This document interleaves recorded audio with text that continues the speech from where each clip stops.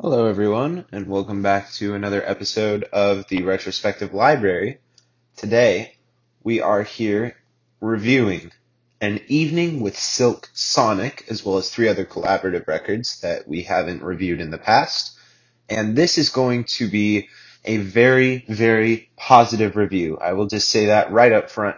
An Evening with Silk Sonic is easily the best album I've heard in all of 2021, which is big because I really, really loved Call Me If You Get Lost and Montero. But this album is pretty much as close to perfect as you can get.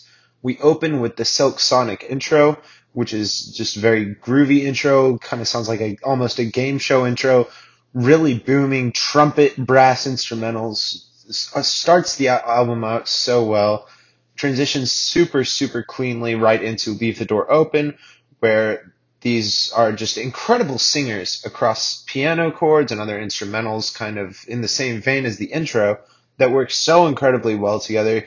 Such catchy lines, and it's the beginning of this love song, or love theme rather, that's going to play through the whole album. It's a love story. It's a tight 38-minute love story.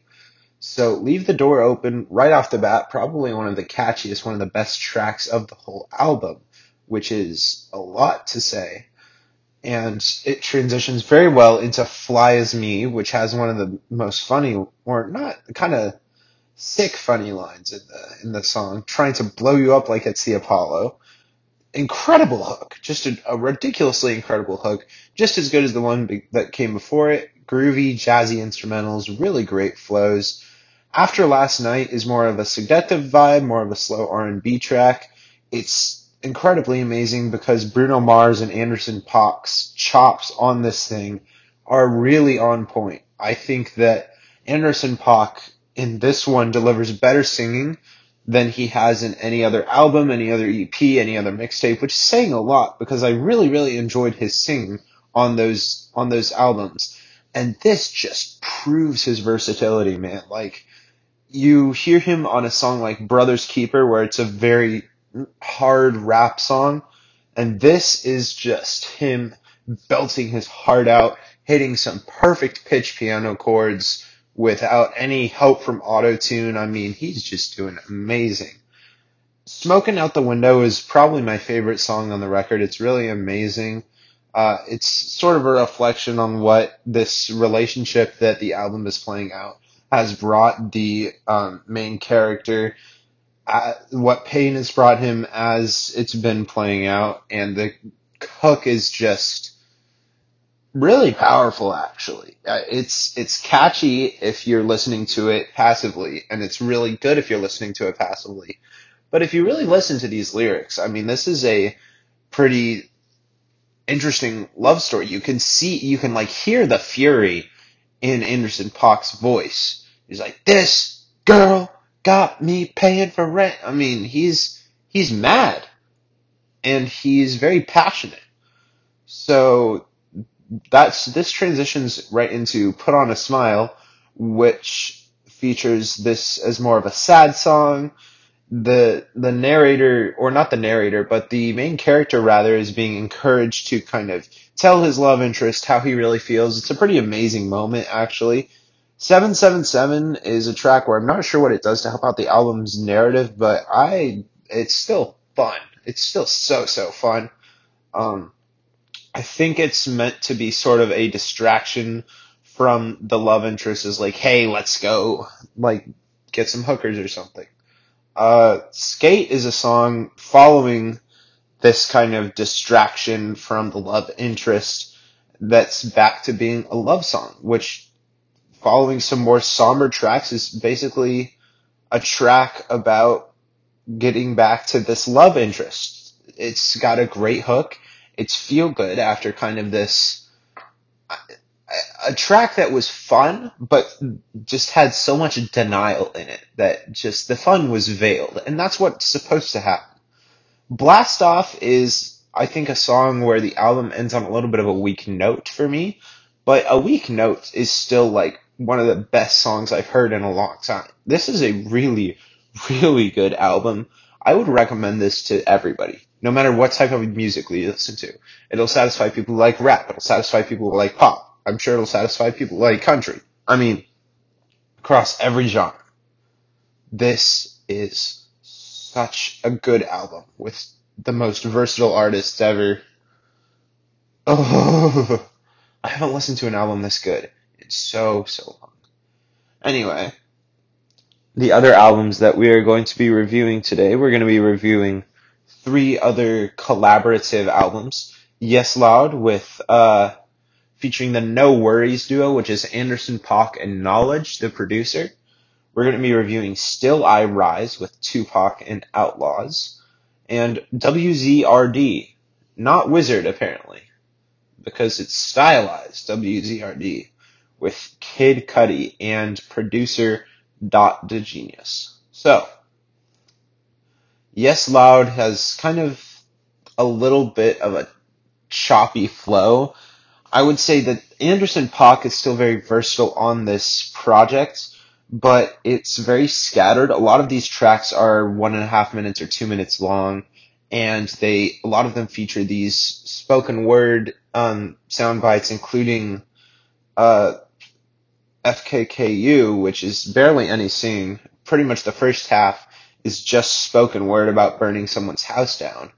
I don't feel the emotion that this album is kind of trying to grab, and it feels like much more of a raw sound than was even on Anderson .Paak's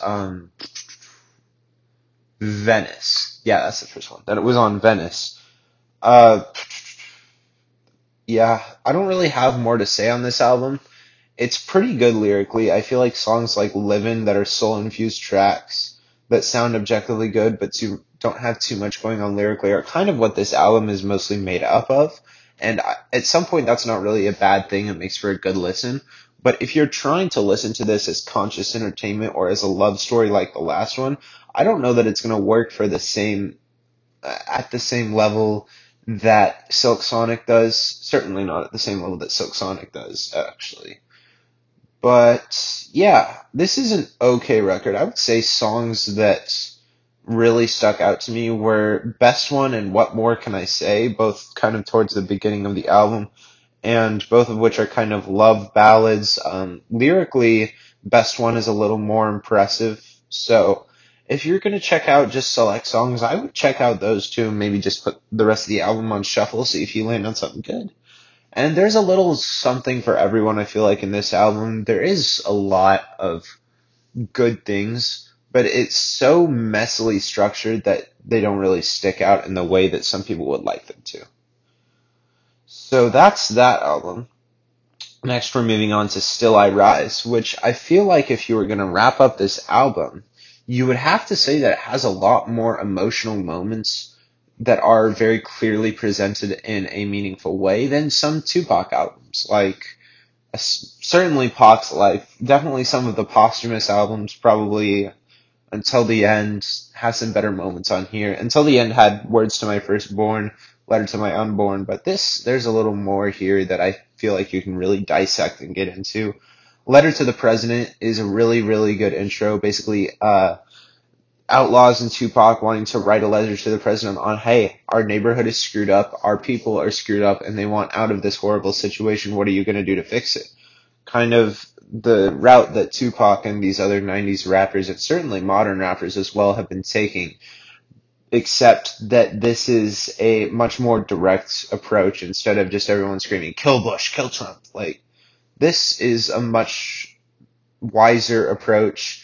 I think a much more meaningful approach when it comes down to it, just because of how different it is. That may sound surprising, but you don't hear a letter to the president a lot where it's more of, we want you to fix things and we really care about this than just straight violence, which I feel like is one of my problems with Tupac in the end. Still I Rise is something where there's not much to remember. There's a few scattered in here like that.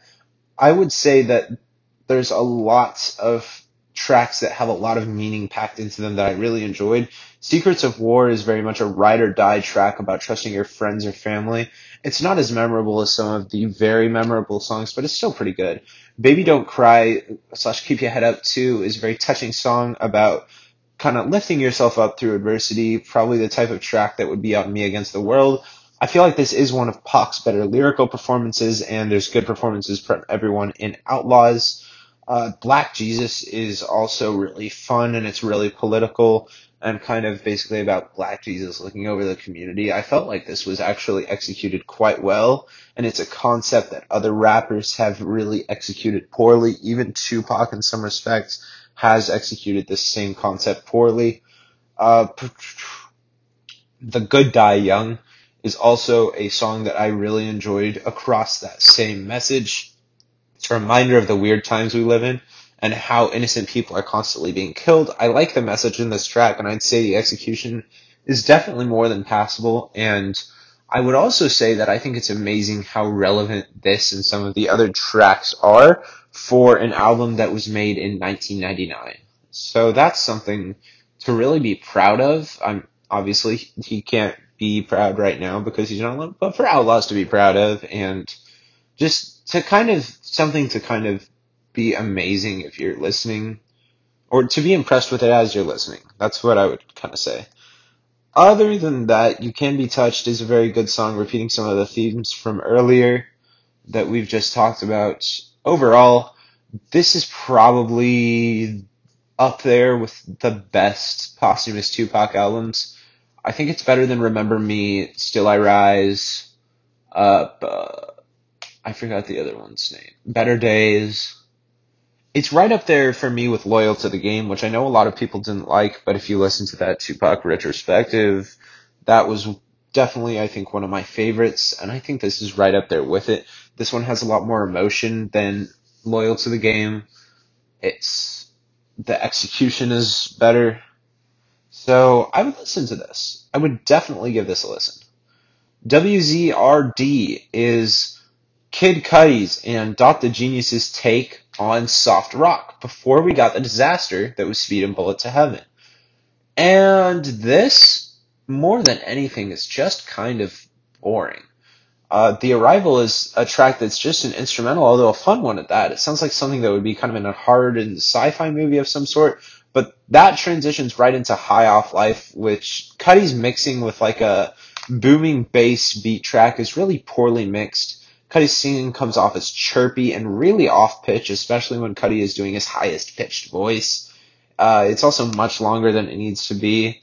The Dream Team Time Machine has a lot of rock instrumentals that last about 30 seconds into the intro, which is going to be a problem with some of the really, really long songs on a lot of this album. This album is about 47 minutes, I think 47, 48 minutes, and if I'm remembering right, it's 12 tracks. Let me count. 1, 2, 3, 4, 5, 6, 7, 8, 9, 10. It's 11 tracks. So that's over 4 minutes per song if you're trying to average it, which is really long, especially since these don't have a lot of lyrical power in them.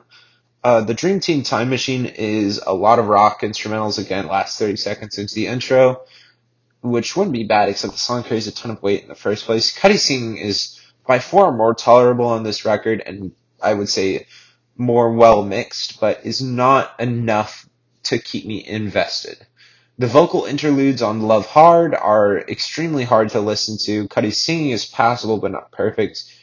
And this should be really two separate tracks, as the middle is completely taken up by yet another instrumental. It really seems like this album is trying to get by purely on its instrumentals and not doing a good job of it, because so many of these instrumentals are just kind of basic rock guitar riffs, soft rock guitar riffs.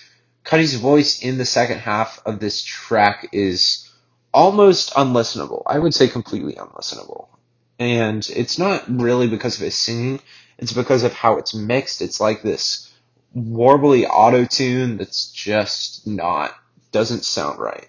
Live and Learn is a track about learning from your mistakes. The hook is especially painful on this one, and Cuddy's humming and moaning over poorly mixed instrumentals is just painful. It's Speed and Bullet to Heaven reminiscent.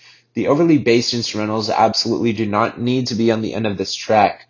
But if there's one good thing to say about Live and Learn, it's that it does communicate a message better than I think some of these other tracks do. Break is 1.5 minutes of the same guitar riff over and over again, and then Cuddy just singing and shouting over these same guitar riffs. It's a really boring track. I think this album does have two really nice songs in a row with Teleport to Me Jamie and Where Did You Sleep Last Night. Teleport to Me Jamie is actually a song where Cuddy sounds really good and there isn't an outrageously long instrumental to be found. I don't think that anything profound is being said with the lyrics, but I do think it's a pretty enjoyable song. Where Did You Sleep Last Night is a tale, or not a tale, a take on an old folk song, which I think Cuddy passes really well on. I think the lyrics are more than passable, even if it is on a folk song, which is probably the second time on this record after Teleport to Me Jamie. Unfortunately, these will be the only really decent songs we get on the record. Affect Them is mostly just kind of the same boring stuff we've been getting before. One note about this song is that there's a really awkward lyric where Cuddy clips the word short, and he's like, short! And it's really corny and tacky, especially because he does it four times, and this is a soft rock song where he's going slow, and it's so abrupt, and it's just, Dr. Pill is, we're back to a really long intro that contains an instrumental that's completely bass boosted, has a really bad raw sound, and is really uninteresting. The hook is really rough on this song as well, of the growling effects on the instrumentals.